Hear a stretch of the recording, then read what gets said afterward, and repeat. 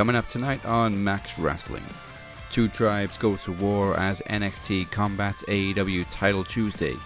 Jey Uso and Cody Rhodes light up the Fastlane press conference. And finally, the grand final of the Blind Tag Team Trivia Tournament. It's Thursday, you know what that means. This is your captain speaking. Welcome to Max Wrestling episode 449. Moses currently having technical issues, so that leaves me without El Jefe. Maybe I'll call in the Undertaker or something. See what we can do. Yeah. We need the Hall of Fame roster for today. But anyway, war came to wrestling on Tuesday, but not between AEW and NXT, between the fans. We'll get into that. But before we get into any of this week's mayhem, make sure you subscribe on YouTube, follow us on SoundCloud and Spotify, wherever podcasts are available. You can find Max Wrestling Podcast and head over to maxwrestlingnet.weebly.com.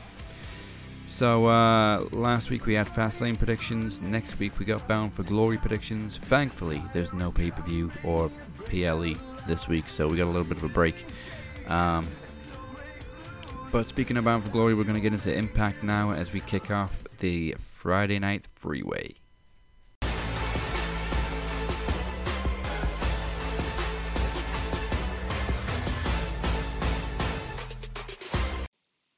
Last week's Impact kicked off with Tasha Steelz picking up a win over Killer Kelly.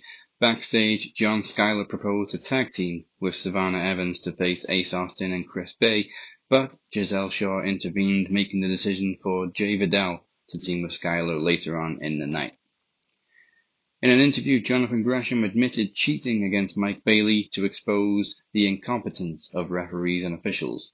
Mike Bailey confronted Gresham backstage, questioning his actions, but Gresham walked away. Digital media champion Tommy Dreamer respectfully offered Crazy Steve a title shot to cash in his Feast or Fire briefcase, but Steve attacked him with a fork. Eric Young, Jordan Grace, Dango, Champagne Singh and Jake Something defeated Mahabali Shera, Kylan King, Jody Fret, Brian Myers and Bully Ray in a chaotic 10-person tag team match.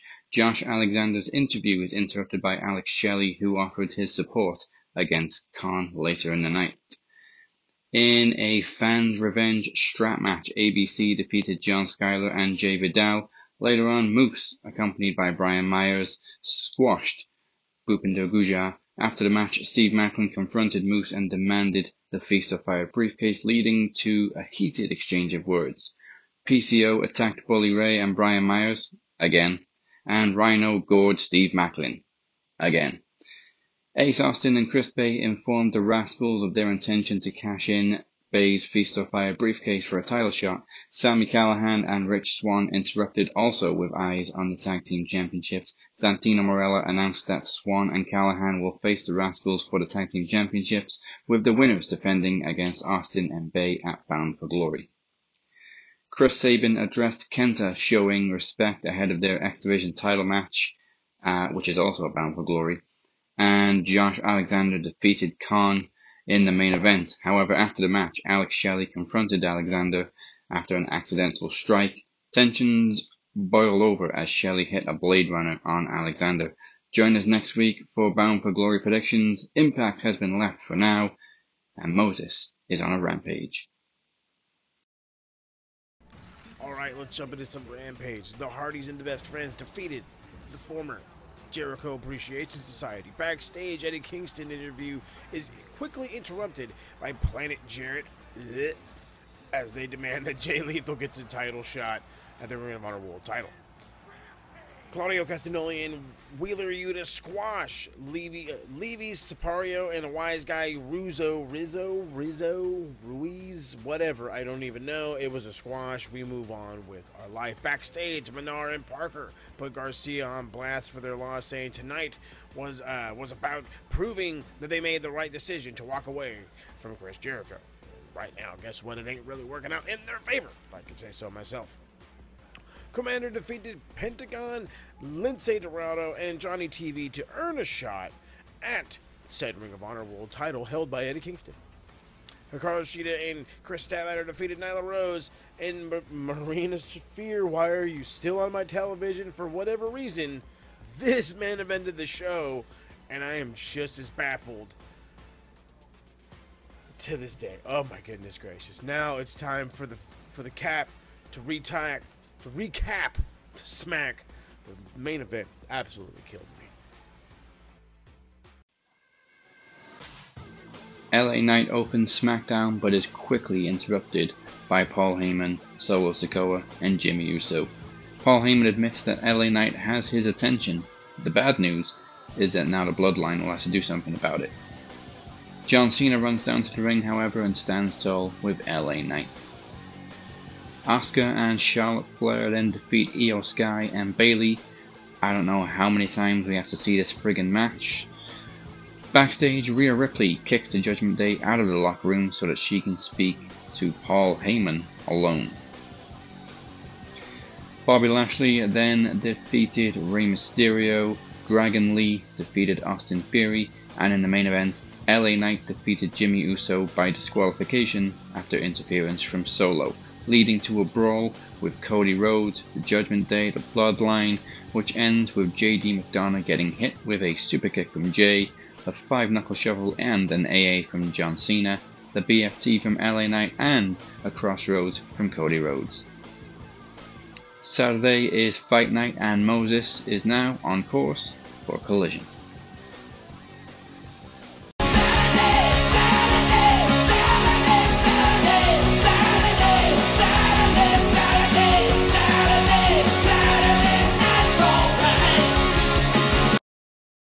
Just like that, we're already back again. Let's jump into Collision, and it actually started out with a shocker as Ricky Starks and Big Bill defeated the FTR, not the FTR, but FTR to win the AEW Tag Team titles, and a lot of speculation around that one, which we'll get into later in the show. Bryan Danielson defeated Kyle Fletcher. After the match, the Gates of Agony came out to attack Danielson, but of course Claudio Castagnoli and Wheeler Yuta came out to make the save. Gotta keep the BCC's intact. Speaking of great factions that are intact, the Bang Bang Gang, the Bullet Club Gold with Cardblade defeated. Actually, I don't think Cardblade was out there. I think maybe he was out there. I don't remember watching that part of the show. Sorry. They defeated Angelico, Little League, and Gravity, and after the match, Jay White challenges Adam Page to a match on Dynamite, which we'll get into. This I did see. The Acclaimed and Billy Gunn defeated Jack Jameson and the Iron Savages to retain the trio's titles. Timeless Tony Storm. Oh, if you don't love Timeless Tony Storm, I don't know what to tell you. Timeless Tony Storm defeats Kiera Hogan in another battle of the Cheeks. The Timeless Cheeks win this one. Ruby is interviewed by Renee Paquette, and she informs her that she has been banned from ringside on Dynamite against for the whole Saraya match, where it's Saraya against Hikaru Shida for the AEW Women's Championship. Eddie Kingston then goes on to defeat Commander to retain the Ring of Honor World title. Adam Copeland calls out Christian Cage for answers, but instead gets Luchasaurus and Nick Wayne. Darby Allin attempts to make the save, but he gets his arm smashed with a steel chair and could be out for just a little bit of time, maybe even quite a bit of time. But now, speaking of some time, it's time for Cap to go take one for the team. He's going into Raw.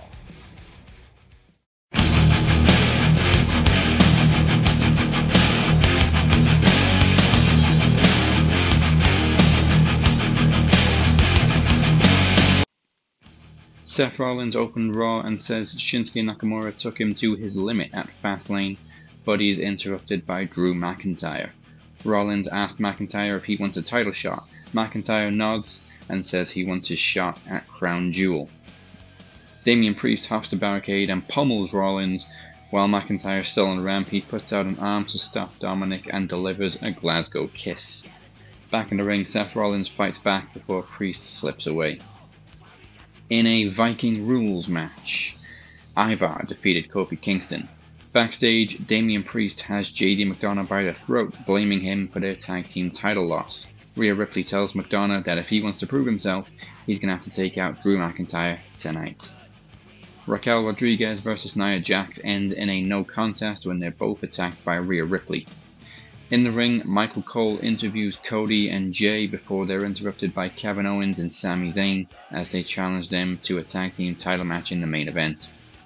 Backstage, Nakamura blindsides Ricochet with an attack. Right before a triple threat Intercontinental Championship #1 contenders match, as Bronson Reed defeated Ricochet and Chad Gable.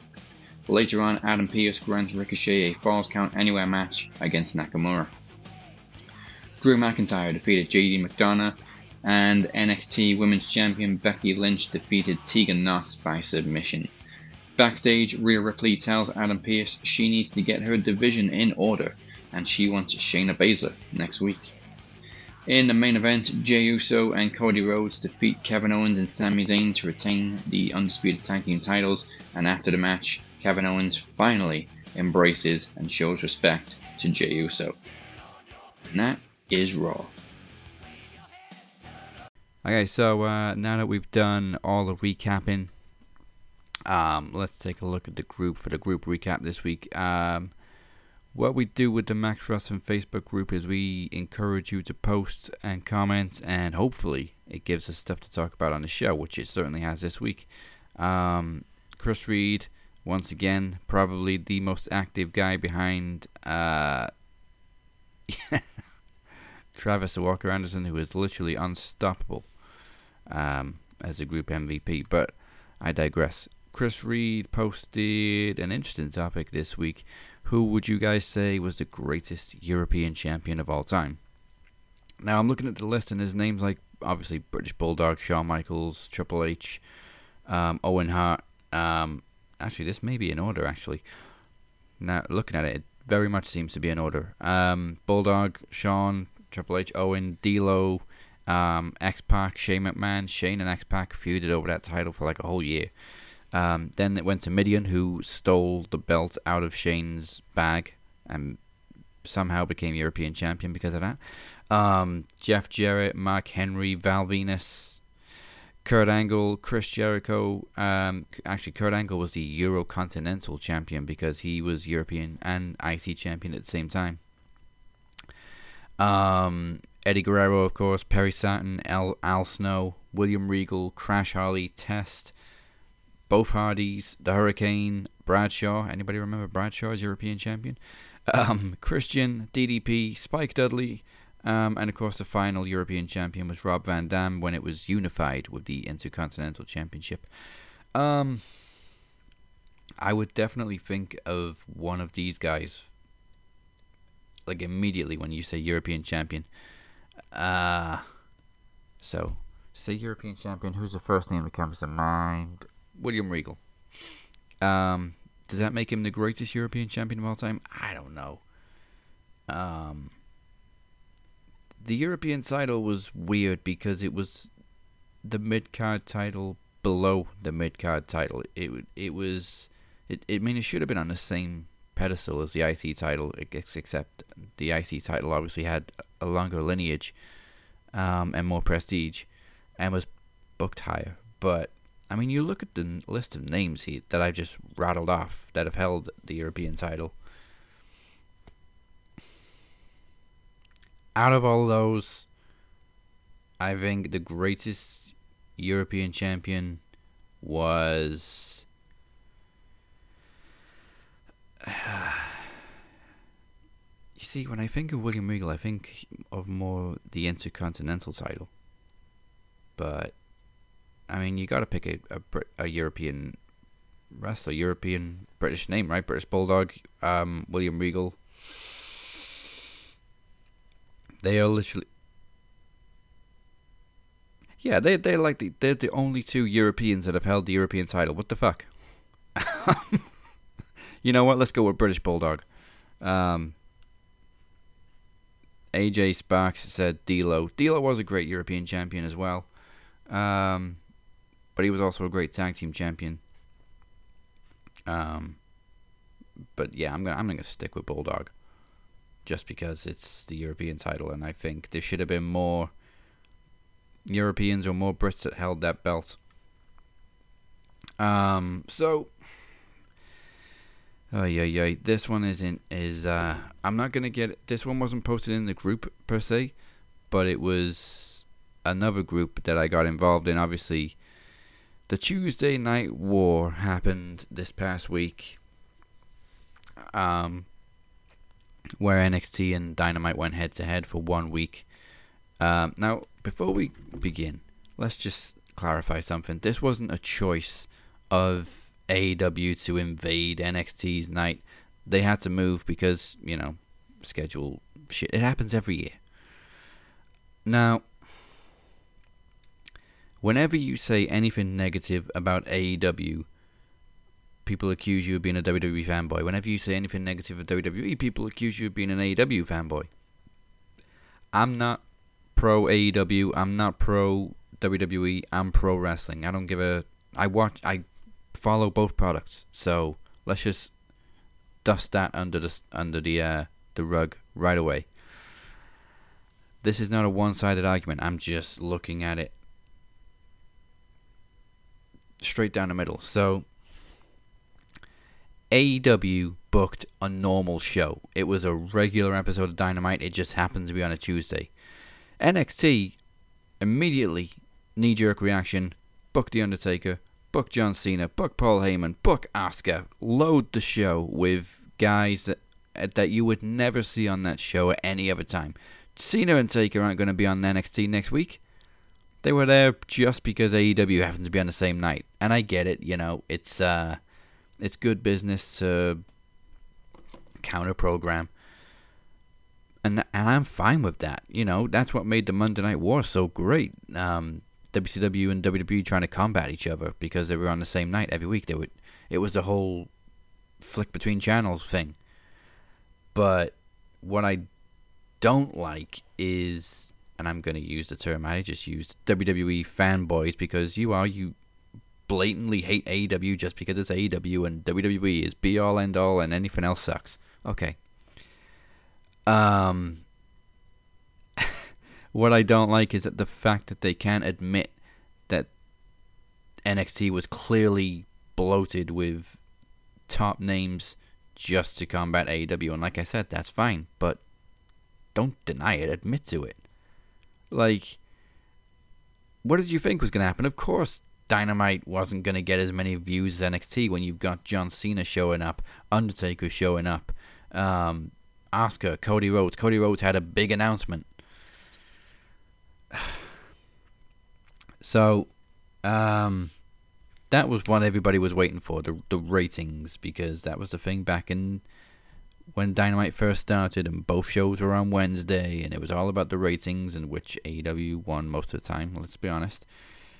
Everybody was waiting for this to come out because everybody knew NXT was going to get more, which, again, is fine. So, like I just said, say it how it is. They called in the legends to help beat AEW. Fine. So, I just made a little joke. Let's just call it main roster takeover, which is what it was. Now, here we go. Speedy Scales said, let's go. AEW marks. What you got to say now? Like I said, just because you criticize WWE or make a joke about WWE doesn't mean you're automatically an AEW fanboy. Like I just said, I follow both products. This is not an AEW bias opinion. All I've been reading are excuses as always. Y'all let a few main roster guys take out all of AEW main roster. Yeah, like they were going to. Undertaker and John Cena and Cody Rhodes are gonna get more views than guys that are getting built on Dynamite. Like, what do you want me to say? So, I replied, I watched both shows. This isn't a one-sided opinion. No excuses here, but don't pretend any of those big names would ever have been on NXT if AEW wasn't on Tuesday. You all know it's a fact. Then the guy that really came along, Tom Bryant. Actually, let me go to this guy first. King Rojo, pleasant. You didn't seem very pleasant. If you got it, flaunt it. Apparently, AEW don't have it. Of course they don't have it. They're a 4-year-old company. The old names that are in AEW are already on the main roster. It's not like AEW is a 30, 40-year-old company that can call in a bunch of legends that appeared on their show 30 years ago. You know? They already got Jericho. They already got fucking Edge, Christian. They're on the main roster. It's not like a special attraction to call in these guys when they're there every week. Again, is Cena and Taker going to be on NXT next week? No? Okay. So, now we go over to Tom Bryant, whose first comment was, wait, is it AEW versus NXT or AEW versus WWE? Move them goalposts. It's AEW versus NXT. It's not on the same night as Raw. It's not on the same night as SmackDown. It's on the same night as NXT, which is the developmental brand. And like I said, so we're going to see Cena, Taker, Cody, and Asuka on Tuesday next week, are we? Is that right? Tom says, we aren't even going to see Dynamite on Tuesday every week.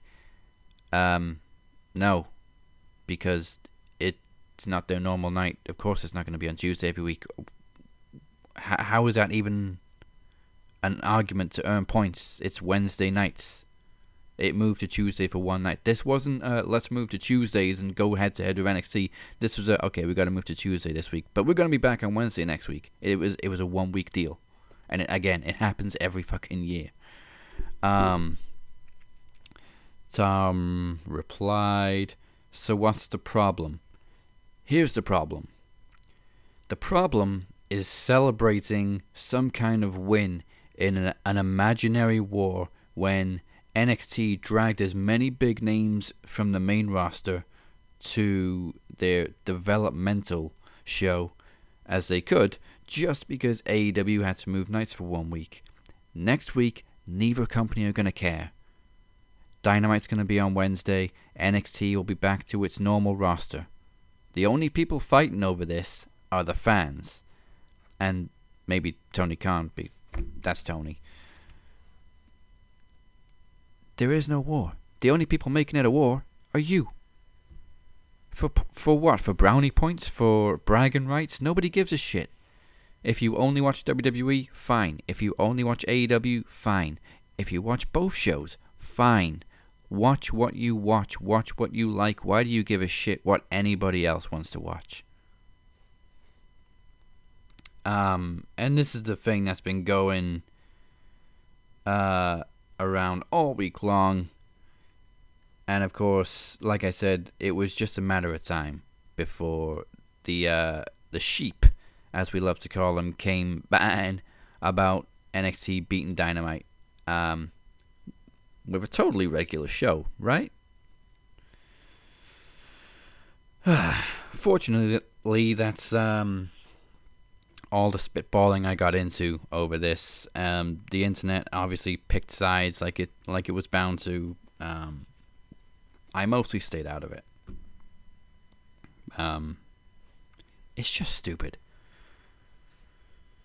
We went over this in, what was it, 2019, 2020? Just grow the fuck up. Anyway, let's go to a break.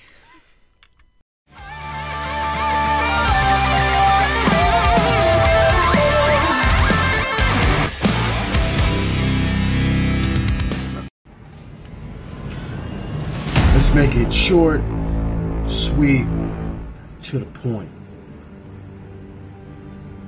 I am your current reigning Max Wrestling World Heavyweight Champion. I am the guy every person should be worried about, whether you are MDO or not. He's already proven twice that he can't be trusted. He used Chris to screw me over. He's not my El Jefe anymore. You're making my decision for me. I'm coming after Chris, and then I'm going after El Jefe. So heed my warning. The MDO stronger than ever. Sure about that? Cool. Moses Marquez, do you not understand what you have done? But here at Max, you gotta earn the belts. And let's just say that maybe, just maybe, we'll use this as a representation of my world championship. You don't woke up something that even you can't handle. It's not too late, baby. You're still MDO. I'm gonna run through you like an animal, baby. Everybody is gonna hit the floor. Because I want to see you in promo series.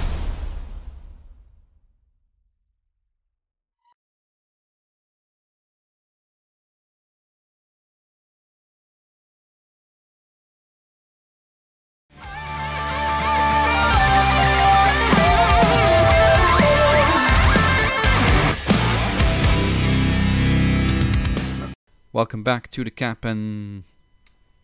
well, just a Cap show. There is still no Mo. It looks like it's going to be a solo show this week. So this is your captain.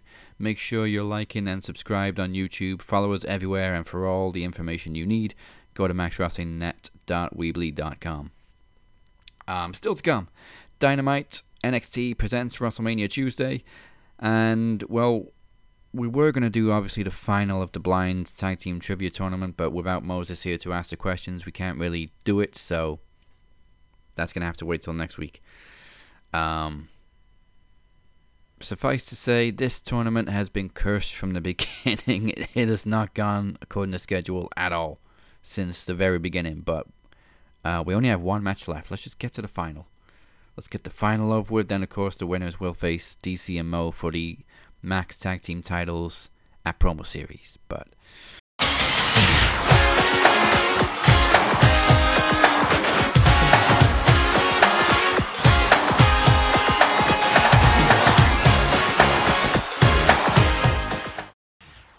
my goodness gracious, good God Almighty. Holy crap, we got a whole lot of history to get into this week, so let's waste no time. Let's jump right into it. We're starting it off with October the 5th, 1997. We start with the WWF monthly pay-per-view in your house, but this one is more likely, or should I say more properly named, Bad Blood. The Attitude Era is alive with this pay-per-view. Hawk and Animal, the Legion of Doom, lost to the Nation of Domination in a handicap match. D'Lo Brown, Common Mustafa, and of course a young Rocky Maivia. The Godwins beat the Headbangers, Mosh and Thrasher, to win the WWF Tag Team titles. Owen Hart defeated Farouk for the vacant Intercontinental Championship. Bret Hart and the British Bulldog defeated the Patriot Invader in a flag tag team match. And in the main event, we saw the first ever Hell in a Cell. It featured Shawn Michaels and The Undertaker, and yes, it was 5 stars. October the 6th, 2019. We go from, a Hell in a Cell match to a regular PLE. Hell in a Cell had 2 cell matches, and one of them opened up the show. Becky Lynch against Sasha Banks. Becky went on to retain the Raw Women's title. Asuka and Kairi Sane then defeated Nikki Cross and Alexa Bliss to win the Women's Tag Team titles. Chad Gable beat Baron Corbin. Awesome. The 24/7 title changed hands not once but twice on this show. Charlotte Flair beat Bayley, winning the SmackDown Women's title, and I know you're not surprised. I'm not surprised either. Lastly, in the main event, we saw the other cell match. This one was actually memorable, but not such a good memory. Seth Rollins versus The Fiend. And this one was for the Universal title, and this was the one that was ended via ref stoppage, where The Fiend bashed Seth's head in with a hammer. But again, it's a Hell in a Cell match, so why in the hell was it thrown out? R.I.P. to win. Same day, just different year. October 6, 2006. Ring of Honor presents Survival of the Fittest. The show starts out with Matt Sydal beating Davey Richards. Delirious would go on to beat Davey Richards. Dickhead Austin Aries beat CD, Christopher Daniels, and the Briscoe brothers defeated Homicide and Roderick Strong.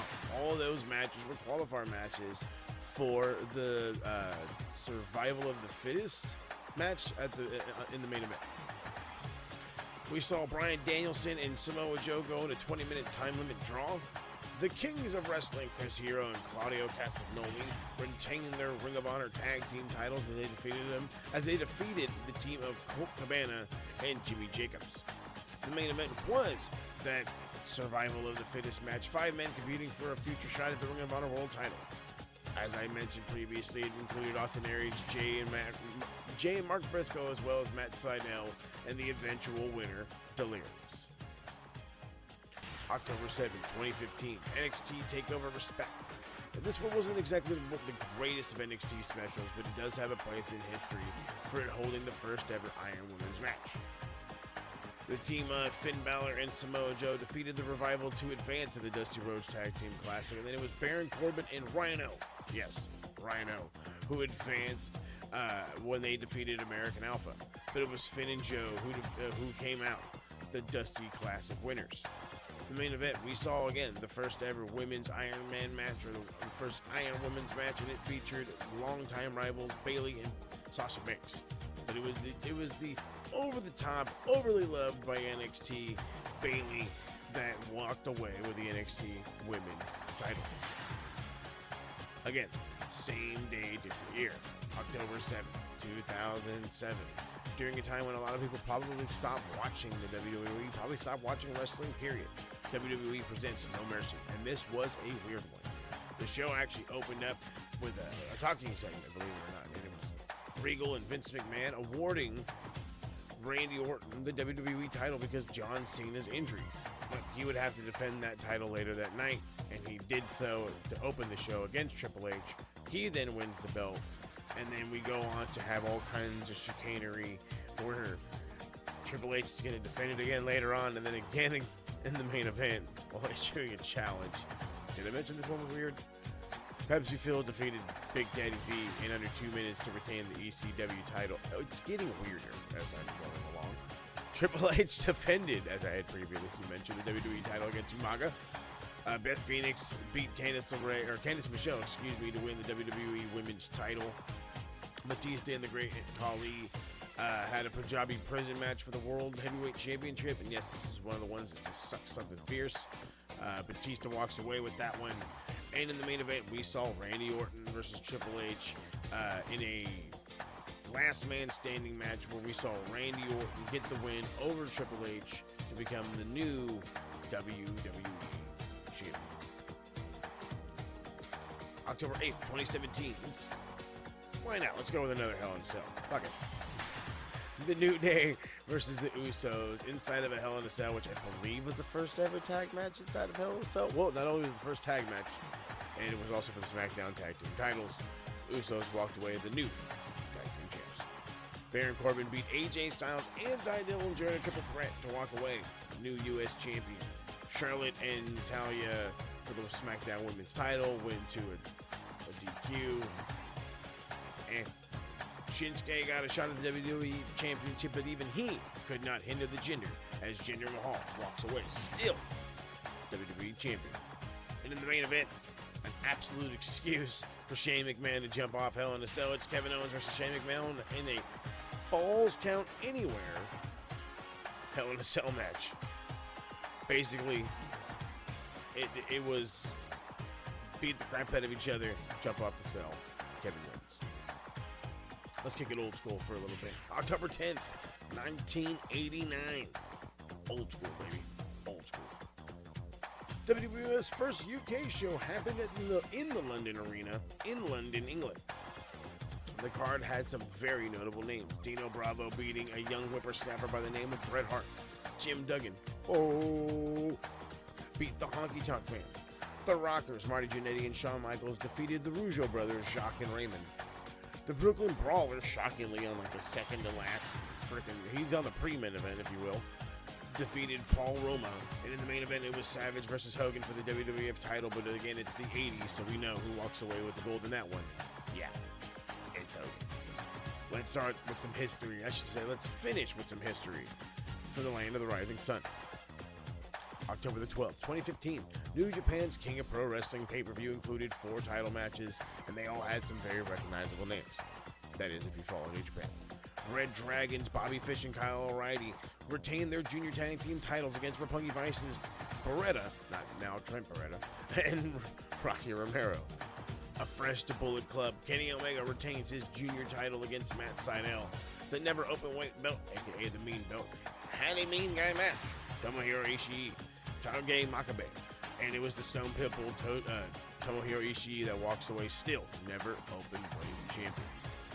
The ace of New Japan, Hiroshi Tanahashi, defended his Tokyo briefcase, the right to fight for the IWGP title at Wrestle Kingdom against Tetsuya Naito, and walked away with it successfully. And in the main event, this was a main event that brought many eyes to New Japan. Kazuchika Okada versus AJ Styles for the IWGP World Heavyweight title. In the 30-minute classic, it was the leader of Bullet Club, AJ Styles, and all of the Bullet Club that walked away with every bit of gold that night. Wow, whole lot of history, and we finished with one with a reminder that AJ got even bigger when he hit Japan. Let's kick it to the boys. But we are going to get into Dynamite and NXT because that was obviously the hot topic this week, and I've already talked about the war between the fans. So this is just a straight recap of both shows because, like I said, I watched both shows. I am not a fucking tribalist. I'm a wrestling fan, so I watched both shows. So let's kick it off. NXT. Cody Rhodes opened the show announcing a men's breakout tournament once the women's tournament is done, and also announces the return of the Dusty Tag Team Classic, which I think most of us predicted. He and Jay obviously won the tag team titles at Fastlane, so the writing was on the wall. Actually, kudos to Michael Cookie for predicting that and factoring it into his predictions for Fastlane. He said, I'm going with Cody and Jay because I think Cody's big announcement on NXT is that he's going to announce the return of the Dusty Tag Team Classic, which obviously is what happened. Cody also announced that Shawn Michaels has named him the special guest general manager for the night. And in case you didn't know, he kept reminding you every single time he was on screen, I am the general manager this evening. Thank you, Cody. We know. I love Cody, though, but anyway. He was interrupted by Ilya Dragunov, obviously NXT champion, who welcomed him to NXT. They were interrupted by Dominic and Rhea because, of course, Dominic, Dirty Dom, then challenged Dragunov for the NXT title. Cody made it official, doing his very best impression of Adam Pearce, but also names LA Knights as special referee, as if you hadn't inflated this roster enough. Now you're bringing in LA Knight. Okay. So, I'm sorry, I can't help but fire shots. I still like WWE, but I'm still firing shots. I fire shots at AEW when they do stupid stuff too. Not stupid, but, We then got Asuka making her guest appearance as she defeated Roxanne Perez. This is also the problem with WWE, and someone else mentioned this too. WWE use their old-timers to not put the young talent over, like... Okay, I'm not expecting Roxanne Perez to beat Asuka, but could you not have found somebody else from the main roster to put Roxanne over? Like, why are you bringing in Asuka just to beat this girl who you're trying to build in your developmental brand? I just don't get the logic in it. But anyway, Asuka defeats Roxanne Perez. During the match, Shotzi joined the commentary table for no reason, really. But she also announced that she will guest host Halloween Havoc with Scarlett this week, this year. Of course, Halloween Havoc is Shotzi's thing. Cool, fine with that. Interesting to see the dynamic she's going to have with Scarlett. But we'll see. Kiana James then tried to attack Roxanne, but was taken out by Shotzi. You know what? On paper, this sounds stupid, but it was actually pretty good. In a pub rules street fight, complete with darts, pool cues, and beer barrels. Just so you know, we don't have beer barrels lying around in British pubs. It's a very stereotypical thing. We do have dartboards though, but I digress. This match was complete with everything you'd expect from a pub fight. At one point, Butch even impaled, I can't remember which one it was, one of the members of Gallus with a dart. And then pool cues were getting cracked over people's backs, and it was just all-out mayhem. Reminded me a little bit of the barroom brawl we had at Vengeance 2003, I think it was, which ended with Bradshaw and Farouk standing tall, while Funaki got drunk throughout the entire match, just sitting at the bar. Anyway, it was a chaotic match, and Butch, Ridge Holland, and Tyler Bate got the win over Gallus. I'd actually like to see Tyler Bate join this faction. Obviously, he's got the British background, he's got the connection with Butch. Pete Dunne. Fucking Pete Dunne. But, I think he'd be a really, really good fit for the Brutes, if we can make that happen. We need to see more Tyler Bate. he obviously does have this look of a classic old school wrestler, but he also does have that rough and tough British style background, so I think he'd be a good fit. Anyway, after a look at the history between Lyra and Becky Lynch, obviously they're going to face off at Halloween Havoc. Tegan Nox, who was defeated by Becky Lynch recently, asked Lyra to postpone her title match at Halloween Havoc because she wants another shot at Becky. Lyra said, fuck you, in not so many words. John Cena finally arrived and addressed the NXT crowd, but he was interrupted by Braun Breaker. Cena tried to be respectful, but got a cheap shot from Breaker. Cena then dodged a spear. Breaker dodged an AA. If this is leading to anything, cool. But if it was just for tonight, fuck you. Because, again, we're going to get into the main event later on, but this is, again, another example of WWE using their old-timers to make the young ones look stupid. And it got worse for Braun Breaker later on. But anyway, backstage, Cody, who was GM for the evening, by the way, in case you didn't know, was confronted by Tony D'Angelo and Stax, NXT Tag Team Champions, as they suggest a Tag Team Battle Royal to determine their next challengers. Cody sets it up for next week. Baron Corbin was interviewed, and he's not happy with tonight's title matches. When is Baron Corbin ever happy? Then we got to the NXT title match. Ilya Dragunov defeating Dirty Dom despite some interference from Finn Balor and JD McDonough. Trick Williams thankfully stopped Mommy from getting involved. And after the match, Dijak came out of nowhere and beat Corbin to the punch, attacking Ilya Dragunov. If you're NXT champion, you got a bullseye on you. Backstage, John Cena gave some advice to both Carmelo Hayes and Trick before we saw like it was like a Twitter exclusive, sorry, an X exclusive, but it was like, you know, those vignettes back in the day of like hidden surveillance backstage. I think it turned out to be an Eric Bischoff thing. Well, basically it caught Paul Heyman talking to Ava, who, in case you didn't know, was The Rock's daughter. And, you know, Schism isn't really a thing anymore because the grizzled young vets are out.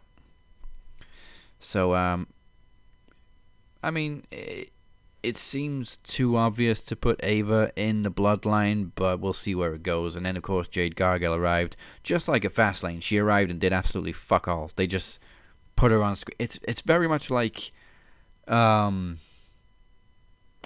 her name? Fucking Lacey Evans, when she debuted on the main roster. She just showed up, did fucking nothing, and then that was it. You didn't see her for the rest of the night. She just walked out and walked back out. At this point, it's just like they're putting Jade, or they're having Jade arrive at the arena just for the hell of it, just to show her off. Again, just to say, hey, we got one of AEW's homegrown stars. Look at us showing off. Do something with her. Like, if you're going to show her on screen, do something with her. I don't even care if it's a backstage talking segment. Don't just show her arriving to the building and then do fucking nothing. It makes no sense. You're teasing the audience is what you're doing. But if you're going to tease them, like, show a vignette or something. Do a promo. Do an interview. Cody then, who was general manager for the evening, in case you weren't aware, agreed to put Baron Corbin in the title picture with a triple threat match next week between Corbin, Dijak, and the winner of tonight's main event, which had to wait a little bit because we had one of the breakout tournament matches as Lola Vice defeated Danny Palmer. And of course, in the main event, John Cena fought off some interference from Solo Sikoa, allowing Mello to defeat Braun Breaker. Breaker then hit a spear after the match and said Paul Heyman introduced him as Badass Braun Breaker. Now, I'm going to admit, I'm not completely familiar with NXT in the past few months, but has Braun Breaker been using the nickname Badass, or is this just a clear, obvious setup for The Undertaker? Because obviously out comes The Undertaker, American Badass. And Taker made Braun Breaker look stupid. Just dropped him with a choke slam. I will say this, though. It was cool, to see Taker on the bike with Kid Rock playing. He looked a little bit shaky to begin with, but the chokeslam looked great. And if this is how you're going to use Taker going forward, not like bringing him back for a match, just sporadic appearances, then fine. I can deal with that. As long as he is like retired, he's right there. But from an old school perspective, it was a cool way to finish a show. From a realistic perspective, it was a dumb way to close the show because you got Taker, who's I think 54, not in the best condition. His body's been beaten up over the years. It took him too long to retire. I hate to say that, but he took some bumps. And he just drops like one of the brightest stars NXT have produced in the last couple of years with a chokeslam. You made him look stupid. Why? Just for a cheap moment with The Undertaker. Okay. So that was NXT.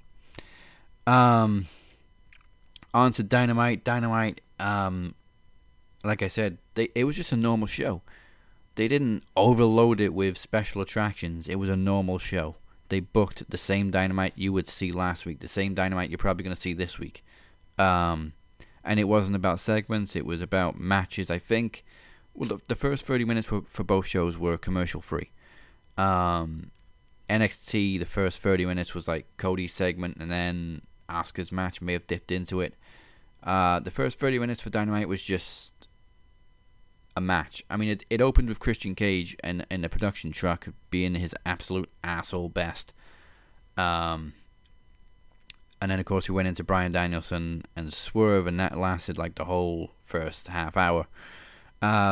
It was for a shot at the TNT title. Bryan Danielson got the win with a running knee after Hangman stopped Swerve from cheating with Prince Nana's like encrusted whatever.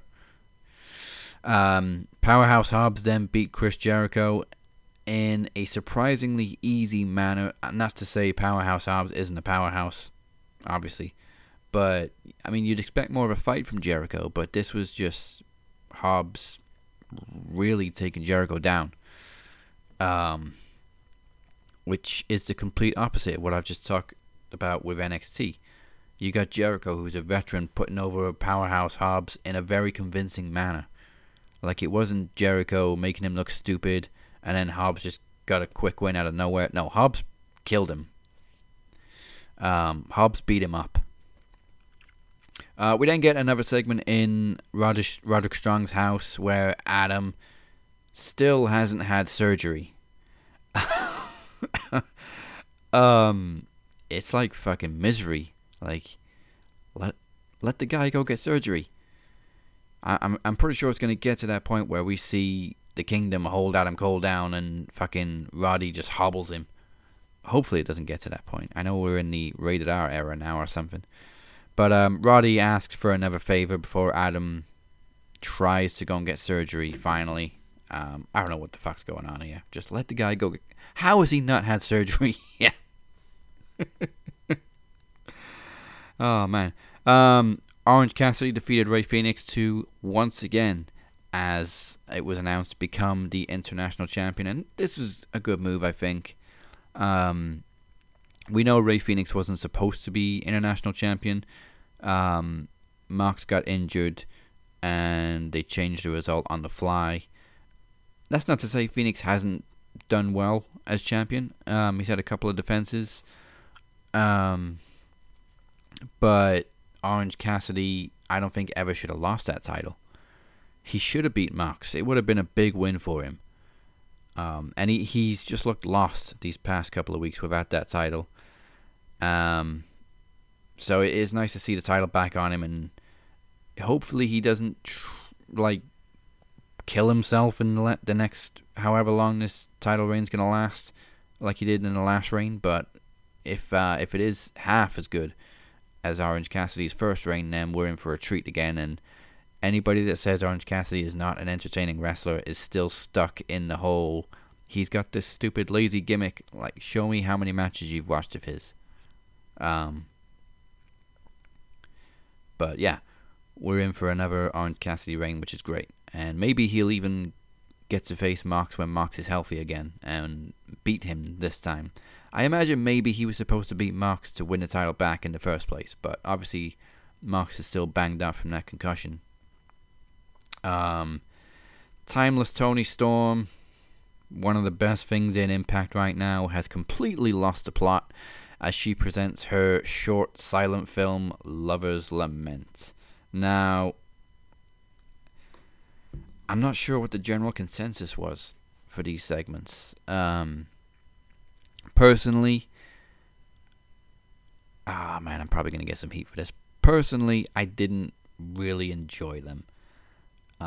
They seemed like the kind of dumb stuff WWE would do. And that's not me saying WWE sucks. That's me saying WWE likes to do a lot of comedy.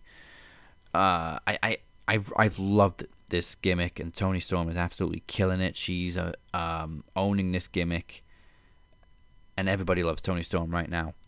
I think this... She's been a little bit goofy with this gimmick. Not goofy, but comical. But in an unintentional kind of way. Like a deadpan kind of way.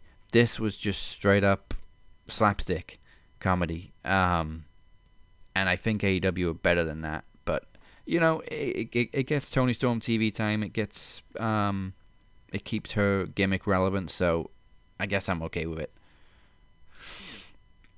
I'm not a fan of silent films anyway. Except Nosferatu, that's legendary. Wardlow does another murder to Matt Sydal. Like Moses and I talked about last week, it's a step in the right direction. Just don't overdo it. Like, that was the problem with his TNT title reigns. He was squashing guys, squashing jobbers. Then he became TNT champion, and then he carried on squashing jobbers. And it's just, that's not how you make the most of your monster champion. So, whatever the plan is for Wardlow, I like the presentation of him just nothing fancy, march down to the ring, beat the shit out of the guy, and then leave through the crowd. I like that concept. But hopefully we see a point. Hopefully we see a point to this. Right now it just seems like this is A. I don't know where we're going with B, and I don't know what the fuck C is, but this is A. This is where we start. Okay. And also, if you are announced as the guy already in the ring, you're going to lose. Danny Garcia tried to check in on Jericho following his match with Hobbs, but Daddy Magic tells him they're better than that. So, like we saw on Rampage, actually, the JAS, they're kind of in a place where we left Jericho. We need to prove we can make it on our own. And this was another case of Matt Menard being like, look, why are you checking on Jericho? Just forget about him. We walked away from him for a reason. You know, don't go crawling back to him. It shows weakness. Now, oh boy. Actually, you know what? I'm going to save this segment for the end because this is going to be a big talking point. Hikaru Shida defeated Saraya to become the first ever three-time AEW Women's World Champion. I wasn't crazy about the title change. I gotta be honest. I love Shida. I loved it when she won the title for the second time because it was a nice surprise. But you have had very short women's title reigns since May. So, what's that? June, July, August, September, October. In 5 months, you've had 3 champions. I don't like hot potato titles. Stop it. It just devalues them. And also, Saraya, I think this was only her second title defense since she won the title at All In. You know, and considering it's her first title in, 7 years, something like that, I would have thought they would have taken her on a big run. Like, let her go for a few months, but for whatever reason, they decided to take the title off Saraya, put it on Shida. who's probably going to drop it to Jamie Hayter when she comes back. I don't know why you couldn't have just made it Jamie Hayter versus Saraya when she comes back and keep the title on Saraya, but whatever. Yeah, I'm just disappointed at how short Saraya's reign was. I think the plan was for Jamie Hayter to win the title at All In and not Saraya. But obviously, Jamie got injured, and they were like, well, Saraya's English, she can have the title. And also, it's going to be a huge moment for her to win, like, her first title in years in Wembley. I would just like to know why the title changed now, why we couldn't have had Saraya versus Jamie, and what the original plan was. But we'll see. Anyway, Don Callis and Takeshita fired shots at Kenny using cue cards, just like Sammy Guevara would have done. And then before the main event, Christian Cage addressed Adam Copeland. I'm still getting used to not saying Edge. And took some shots about their past in WWE, and personal shots about Beth and Adam's daughters. Very personal shots. In a way only a true heel like Christian Cage would, which of course prompted Adam to charge into the ring, which was pretty much a trap really, because he got his leg was grabbed by Nick Wayne. Luchasaurus was laying in wait, he just dropped him, and then of course there was concern about Adam's neck, but the match began anyway. And of course this was Adam Copeland's first match in AEW. I think it was a good way to showcase him. You know, he can still go. He's not quite the Edge of 2008, 2009, but he can still go. And Angry Edge is a good Edge. Luchasaurus also looked good, even though he lost the match. But at least he didn't lose it clean. Like, there was some shenanigans. There was a lot of shenanigans in this match. So the finish came when the referee was distracted by, I think, Nick Wayne. And Christian tried to bring in the TNT title. Adam Copeland snatched the title, decked Luchasaurus with it, and then threw the belt back to Christian Cage. So Luchasaurus woke up, and obviously he saw the belt in Cage's hands, and for whatever reason he got hit by Christian. Adam Copeland took advantage of the distraction, hits Luchasaurus with a spear, and gets the win. But after the match, the show ends in chaos, as Adam is jumped by the group before Bryan Danielson makes a save, followed by Claudio and Wheeler. Gates of Agony then attack the BCC, and accompanied by Swerve. Hangman comes out of nowhere, attacks Swerve, and in the ring, Adam Copeland spears Nick Wayne while Danielson traps Christian Cage in the little bell lock. Obviously, they're going to face off for the TNT title next. I like that image of Adam Copeland and Bryan Danielson standing tall at the end of Dynamite, because obviously the running joke is Roman Reigns shipped them both off to AEW. So I was like, it was a nice little reunion. So that was the Tuesday Night War. Now, the only segment I glossed over, for a very good reason, was the Bang Bang Gang MJF segment, which is just blown up. So Jay White defeated Hangman after Swerve returned the favor from earlier, and Prince Nana cost Hangman the match. MJF came out to the stage to confront the Bang Bang Gang, demanding the Triple B back. And, you know, to begin with, it was a very nice segment of MJF playing babyface, gaining sympathy, Jay White being an asshole. You know, because obviously he's holding MJF's title hostage. Then things took a little bit of a dark turn as Juice announced, first of all, he was going to be in the Dynamite Diamond Ring Battle Royal, and then produced a stack of quarters, which obviously, you know, was a dig at MJF, and triggered both MJF and the internet, for want of a better term. Now, I can see how this fits kind of into the storyline, because obviously MJF is a very proud Jewish. But Juice has always had this gimmick of hitting people with a stack of quarters. That's one of his old things. Excuse me.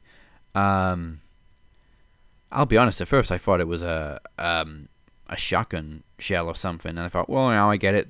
Bullet Club Gold, Bang Bang Gang, funny. They got a bullet with MJF's name on it. No, that's not. It was a stack of quarters.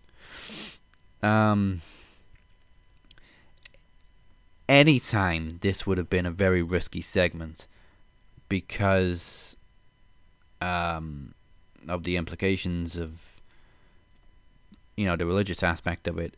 It's always going to be a sore subject, and it's always a very topical thing, especially with what's been going on in the last week.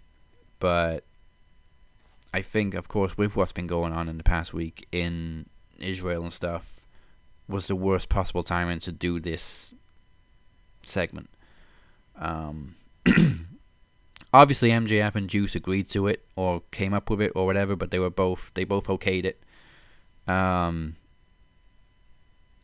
not gonna like overreact and say fire Juice, you know, fire whoever okayed this segment. This is not okay. I agree. It wasn't really. It wasn't okay, and it wasn't the best idea. But I also understand from a wrestling perspective that this kind of stuff happens. Like, you want to gain heat. You really want to gain heat. This is the kind of stuff you do. This is the kind of stuff heels did back in the day. But yeah, probably not the best time to do it. And, you know, the internet has absolutely had a meltdown over it. And understandably so. But at the same time, let's just think this is a TV show. It's scripted.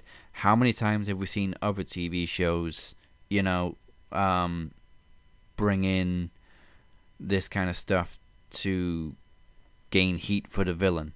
I'm going to use Sons of Anarchy as an example. There was a big, like, neo-Nazi presence in Sons of Anarchy. There was white versus black in Sons of Anarchy. There was a lot of racial stuff in it. And I'm not saying it's the best idea to do this on a wrestling show, but it has been done before. Again, I'm not trying to defend it, but I'm also not supporting it. I'm very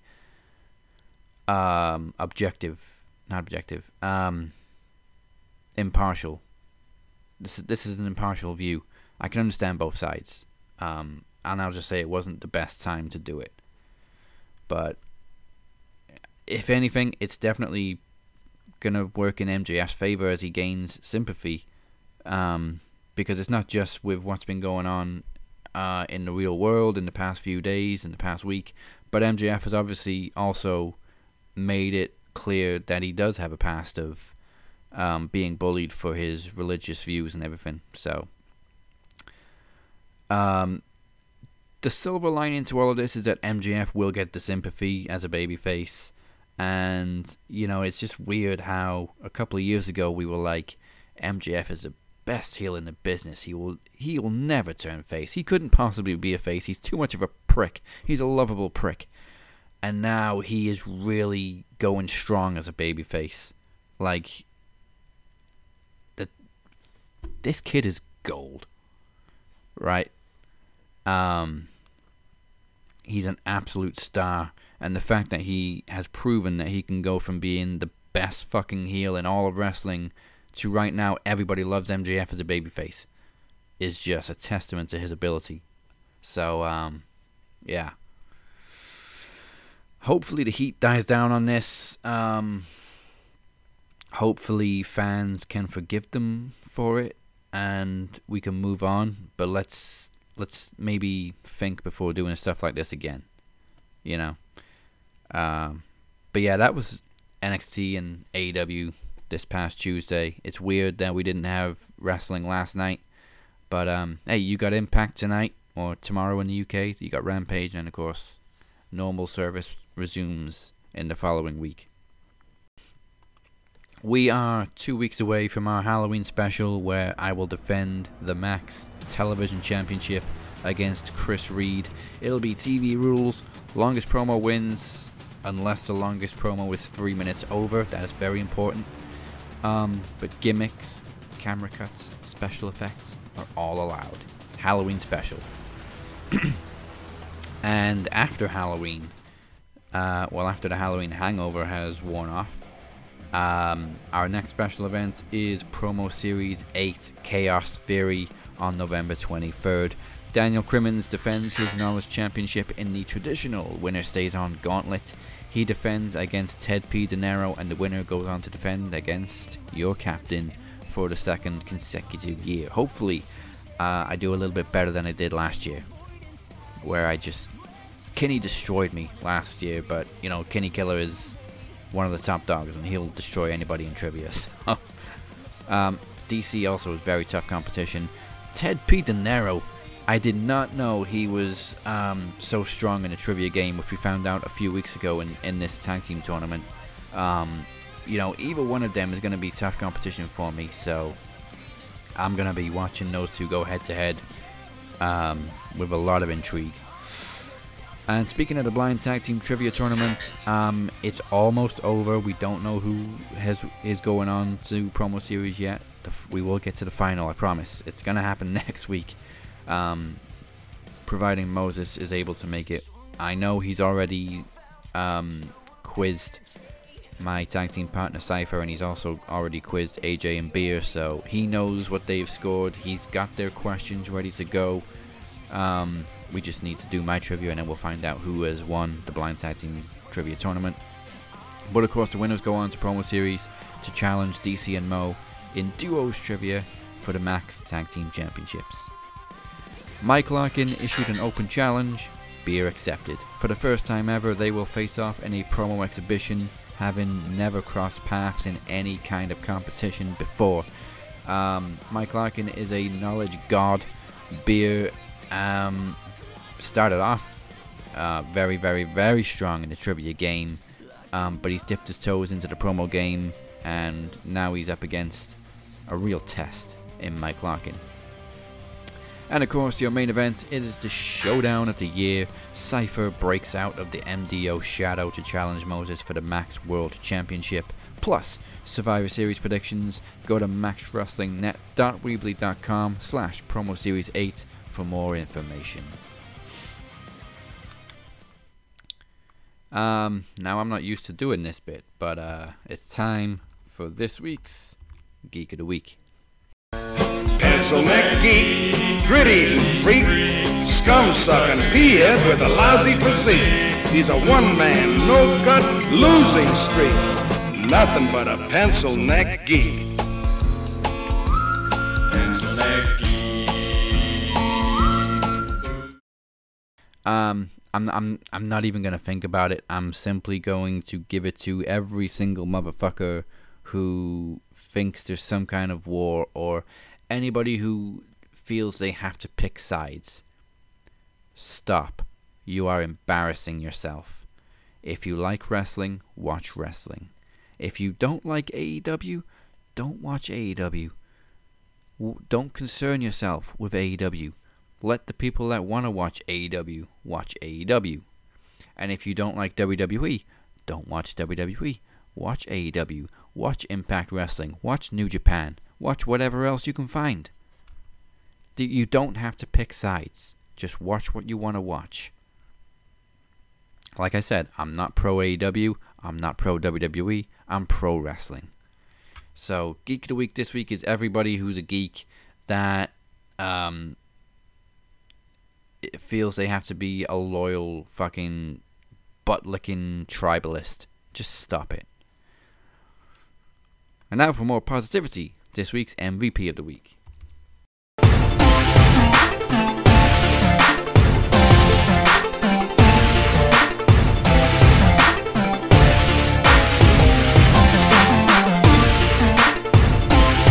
Oh boy. I really don't know who to give it to.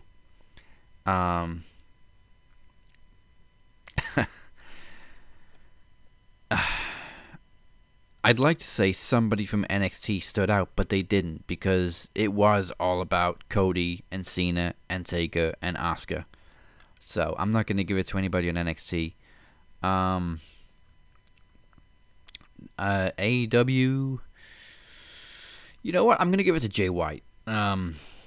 Because as much as I don't want MJF to drop that title yet, it looks very good on Jay White.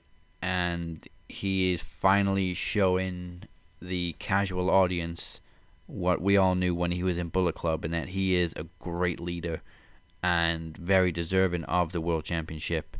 And before everything went south with the whole quarters reference, Jay White cut a great promo and acted like a brilliant heel against MJF. And if you can come out of a segment with MJF looking like the best heel, then props to you.